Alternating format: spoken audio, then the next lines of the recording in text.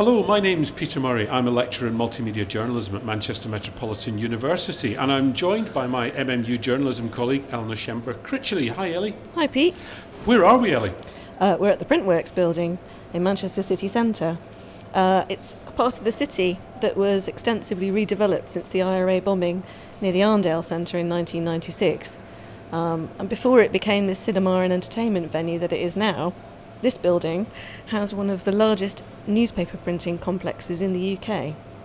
It was actually nicknamed the Fleet Street of the North because the northern editions of the string of titles such as the Daily Telegraph, Sunday Times and the Daily Mirror were printed here.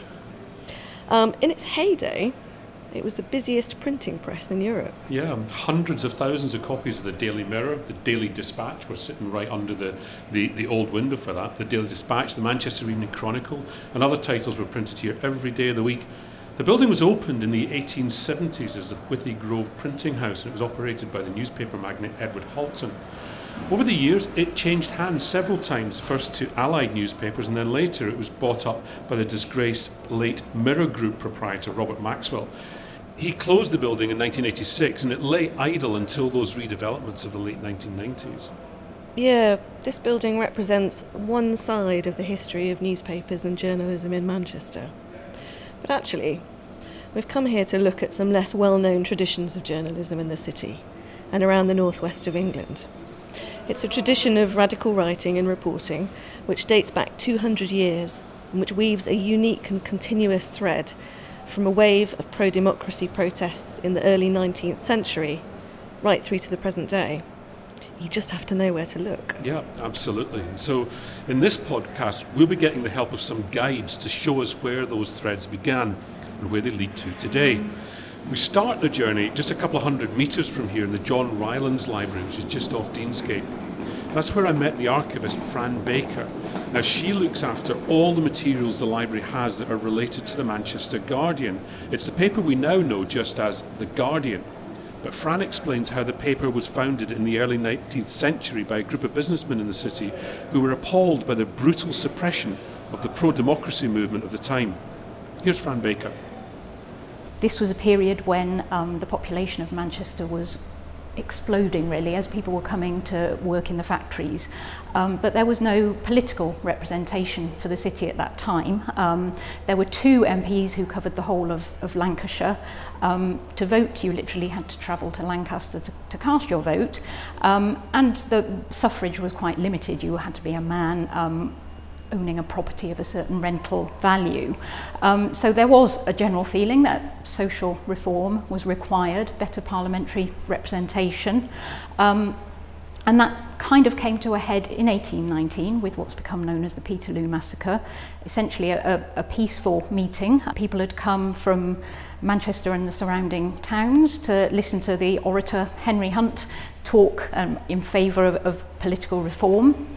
And essentially the cavalry and the local yeomanry were sent in, sort of rather brutally and violently, split up the meeting, resulting in the deaths of up to about 15 people, I think, and the injury of hundreds of others. One of the people who was there on the day was someone called John Edward Taylor. He was a cotton merchant based in Manchester, but he also had an interest in social reform, political representation, and was a member of a small group known as the Little Circle of similar like-minded men who would meet and sort of discuss how they would promote and disseminate their views. Taylor actually, on the day of Peterloo itself, the Times journalist who was up from London ended up, I think, being arrested. Taylor wrote an account of the massacre, which he sent to a London paper, simply to ensure that it wasn't just the magistrate's view that was heard. He was trying to get a sort of truthful account out there into the public. As a result of Peterloo, the government tried to clamp down on big political meetings like this. They passed something called the Six Acts. One element of those acts focused on the press, basically. It extended what was known as stamp duty, essentially tax, to a wider range of publications in an attempt to kind of stamp down the radical press of the day. Sort of leading on from that, John Edward Taylor and his friends and associates, most of them also involved in the cotton trade in Manchester. Most of them were Unitarians. All of them were kind of liberal in their political outlook. Decided that what they really needed was a newspaper that would disseminate their views and publicise the case for political reform. They decided that John Edward Taylor himself was probably the best person to edit such a newspaper. They came together and 11 different people pledged money. They pledged a total of £1,100 to kind of fund the founding of the newspaper. So what we've got here is the original legal agreement. It's signed, stamped and sealed. That's the kind of earliest document we've got out here today. It was signed on the 28th of April 1821. This is the very, very first issue of the Manchester Guardian, issued on May the 5th, 1821. One thing you'll immediately be struck by is the fact that there isn't any news on the front page. It actually starts with an advert for a lost dog. All the classified ads appear on the front. This was partly because raising revenue through advertisements was quite a key thing. So in the top right-hand corner, you'll see there's a faint stamp. That actually relates to the tax that newspapers were forced to pay at this time by the government. For a 4-page newspaper like this, 4p had to be paid to the government, which meant it had to be sold at a higher sum than that in order to break even. So this came out at this time once a week. They couldn't afford or justify to have a daily paper at that time outside of London because of the expense involved. So it came out each Saturday and it was priced at 7p, which wasn't cheap in those days. Well, essentially the government stamp really meant that the newspaper couldn't be a daily paper. It had to have quite a high cover price to cover costs. There were other newspapers around which were essentially illegal. They were unstamped. They tended to be much more radical in their outlook. So although the Guardian was a paper that was promoting reform, it was very much a sort of moderate kind of liberal paper. Initially, it came out every Saturday. In 1836, the government decreased stamp duties to just 1p, which meant they could go to being issued twice a week on a Wednesday and a Saturday. It was that reduction in stamp duty that really benefited papers like The Guardian, as opposed to the cheaper sort of unstamped press. It really hit them much more hard. And finally, in 1855, stamp duty was abolished altogether, which meant finally it could become a daily paper.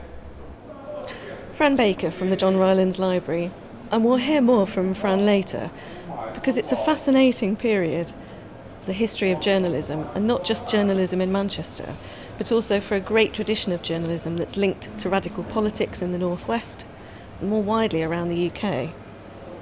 As Fran mentioned, there were scores of new but mostly illegal newspapers, from the Poor Man's Guardian or the Red Republican to the Northern Star, which was effectively the mouthpiece for the national leadership of the Chartists. They were illegal because they refused to pay that stamp duty, which would have made them too expensive for most people to read. Absolutely, Ellie, and the movement was met with years of repression from successive governments, which represented only the big landowners and the aristocracy. Newspaper editors, writers and the activists who distributed or read the unlicensed Chartist papers were hounded, jailed and prosecuted. It's a time which also led to a major and possibly fatal division in the movement. Here's Darren Treadwell from the People's History Museum. There was a strain within Chartism, what they called that was called the full force or the moral force. Do you use violence if necessary to get what you want, or do you use persuasion? Vincent was, as they would say nowadays, conflicted about this. Sometimes this letter here, for instance, he wrote when he was in prison in Hull in 1837, and it's quite a good letter. In it, he talks about. He uses phrases like the government of the day. He said the Whigs are smashed and the Tories are all gone to the devil. Democrats. We need a good body of Democrats. He was part of the full force Chartist movement. Slightly later he changed, but it's essentially the thing that split Charters, which in many ways essentially split people now, going right through to things like, say, the poll tax riot of 30 years ago. Did you appeal to people as a moral argument, or do you use violence to get what you want? And it's an interesting theme that runs through Charters, but all the way through most of sort of British radical extra-parliamentary activity, to that history, really. Darren Treadwell at the People's History Museum. But that optimism didn't last, did it? We know that the Chartists' demand for universal suffrage didn't come to pass for decades. So, Pete, was this the end of radical journalism and writing in Manchester? No, not by a long way, Ellie. The tradition of reporting linked to political activism continued to thrive in Manchester. In fact, one of the journalists at that Red Republican newspaper we mentioned earlier on, Helen Macfarlane, she was the first person to translate the Communist Manifesto into English. And in many ways, Karl Marx and Friedrich Engel's best-known work was actually born right here in Manchester, less than half a mile away from the printworks where we are, in the Chetham Library. John Schofield, who's editor-at-large of the Manchester Confidential website, took me on a tour of the building.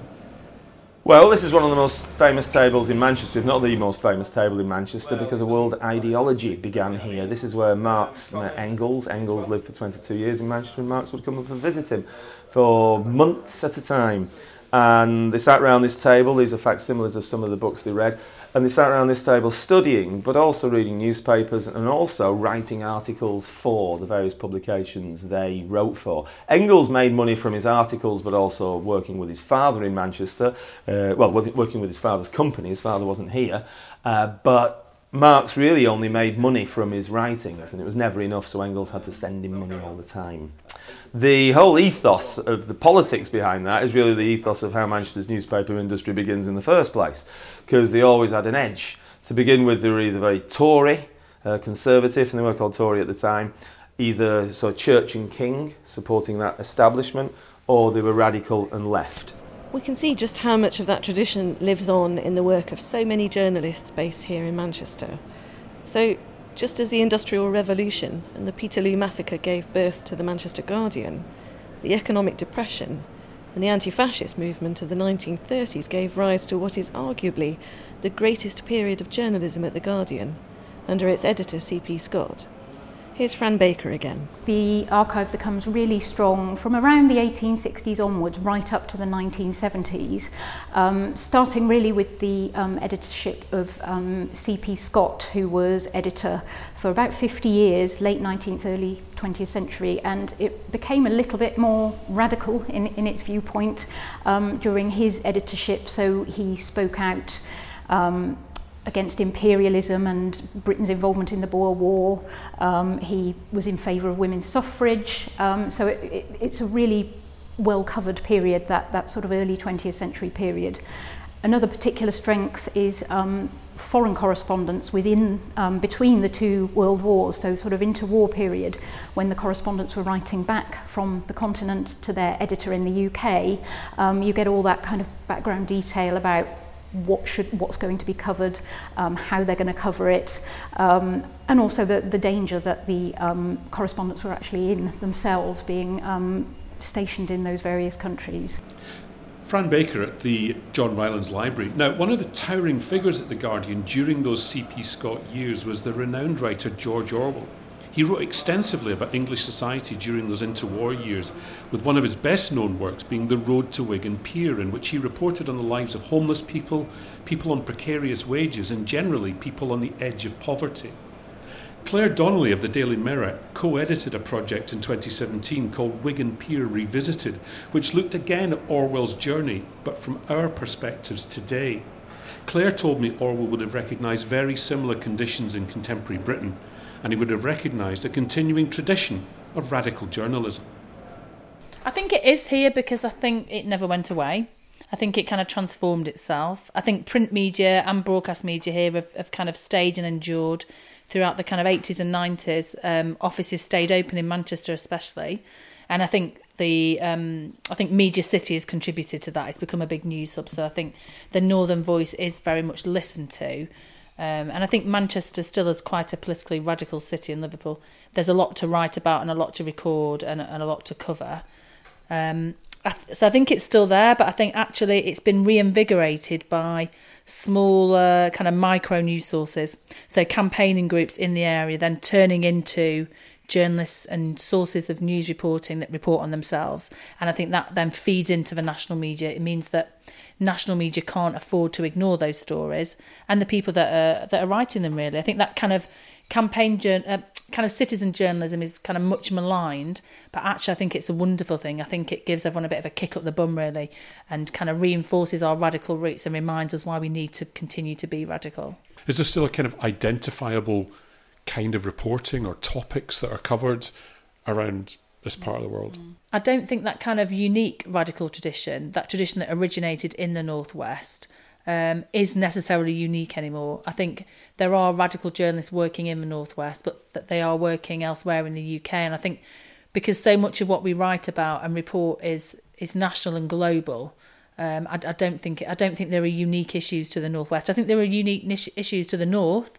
I think there is a very real North-South divide, but I think equally there's a big kind of London, rest of the UK divide as well. I think it's interesting. I think the battle lines are drawn in different ways now. So I think, in terms of remain or leave, in terms of class structures, economics. So I think it's a bit more complex. I don't think the Northwest stands alone as such.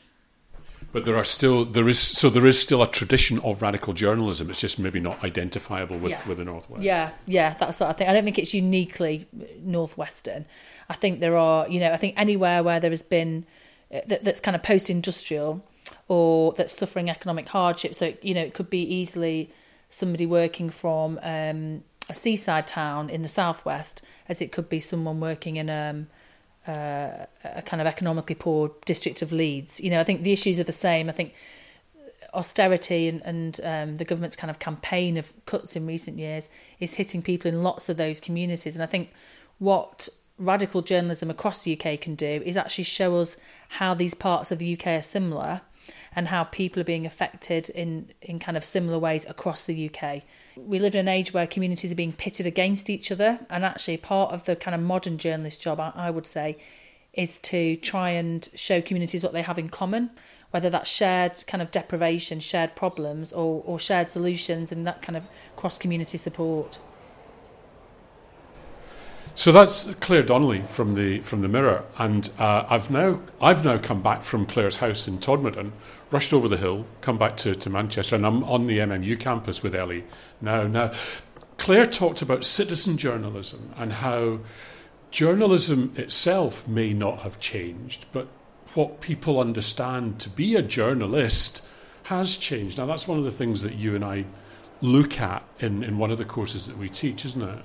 We do. We explore it in different ways in journalism, media and society, where we examine the role of the journalist within the wider context of the place and space and society in general.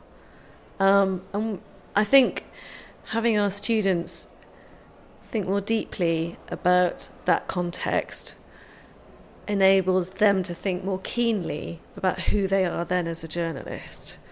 But I'd like to ask our section leader and... because the boss is listening. The boss is listening here. So let's ask Natalie about this. This is Natalie Griffith. Hello. I think we find that students who are coming to join us to study journalism quite often don't realise they're already contributing to the news agenda by their own citizen journalism or by blogging, vlogging, whatever they're doing. And they see themselves perhaps as quite separate to journalists. So what we like to encourage them to recognise is that that contribution is valid and equipped with the knowledge and the skills and the firm foundations of traditional journalism enables them to operate in a credible environment as a credible journalist, still contributing, but contributing with the solid foundations of the journalism industry. And how does that come out in practice? I mean, what kind of, apart from JMS, where they look at the history and the ethics and stuff, in practice, what other courses will they be involved in? Well, the programme is very heavily production and practical based, so students will find themselves working in a newsroom environment. They will find themselves working on live real-time news, contributing to the news agenda in Greater Manchester and beyond, operating as a team, producing written, digital, broadcast journalism, and really working to demonstrate a skills base pitched against the framework of units like Journalism, Media and Society, where they understand the context against which they are operating as journalists. So, for example, students will find themselves out and about in the city, conducting interviews related to and very relevant to news that's breaking on any given day, at any given time. We'll come back to our newsroom, which is set up very much as a professional environment, and then be supported by tutors and their cohort to produce real-time live packages, pieces of journalism. Obviously that will be assessed from an academic perspective, but it would also be viewed from a professional journalism perspective as well. And it's that sense of professionalism, that team working, and that putting those skills into practice, which I think differentiates that citizen journalism, that acting alone with a small group of people, but acting then as a professional core of journalists. Absolutely, and I think the word I would use is the journalistic credibility that brings to a student's profile and to a student's portfolio of work. This work hasn't been done in isolation. Students have been guided by a staff base of tutors who all have relevant expertise, relevant experience in the industry, and can help guide and facilitate them to produce work of a high, credible professional standard. That's Natalie Griffiths, who's the head of our journalism section at MMU. So we're back in the print works again. And what do you think, Ellie? Where can we see signs of that radical tradition today? Well, in some ways it was visible in sections of the music journalism that flourished around Manchester from the 1980s and 90s and into the early noughties. To hear more, we went to speak to the music journalist Dave Haslam, who's been right at the heart of that movement for decades.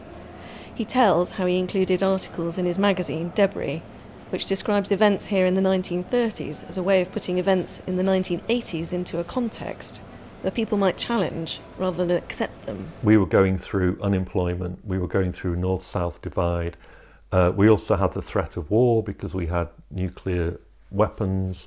We had Reagan and Thatcher who were kind of itching to get involved with the, and take on the Russians. So a lot of what had happened in the 1930s in a way was happening in the 1980s. So I kind of like the idea that you would go into, a gig and you go and see, some kind of punky band or some post-punky band play, and I'd sell you a fanzine for 40p, and you'd go home and you'd read a 4-page piece about life in the 1930s. But for me, it was an important thing about radical journalism isn't just to write about the now, but it's to write about the past so that we understand that what we are involved in are long struggles, or the long revolution, as Raymond Williams calls it. That in Manchester go back more than 200 years, about democracy, about what stories are told, about how we express ourselves. And so for me, being radical in some ways wasn't just about finding radical music and avant-garde art, but was also to keep alive the radical ideas that had sustained Manchester and alternative culture and alternative ideas for decades. That's Dave Haslam's quite optimistic take on how radical journalism can survive in difficult times like these, as we see newspapers shrinking and closing, with hundreds of journalists being made redundant in the decades since the 2008 banking crisis. It's meant buildings like this are only saved from becoming empty monuments to a lost era by turning into entertainment centres like this. Yeah, but there's also some hopeful signs. And signs that this radical tradition of self-starters and alternative voices that we've been talking about in this podcast could also open doors to a new era of journalism. I'm optimistic. Yeah, me too. And I think that tradition does inform people in the city, and it informs our work. And it's important that we know where we come from to carry on our work in the present day. So thanks to all of those who've given us their insight and their time for this podcast. And if you've just enrolled as a student on MMU's Multimedia Journalism course, we hope you find this podcast sets the scene for you. And if you've just arrived in Manchester to study on another course at MMU, we hope you find the podcast helps introduce you to some of our history in the city, its industry and its people. But whatever the reason, thanks for listening.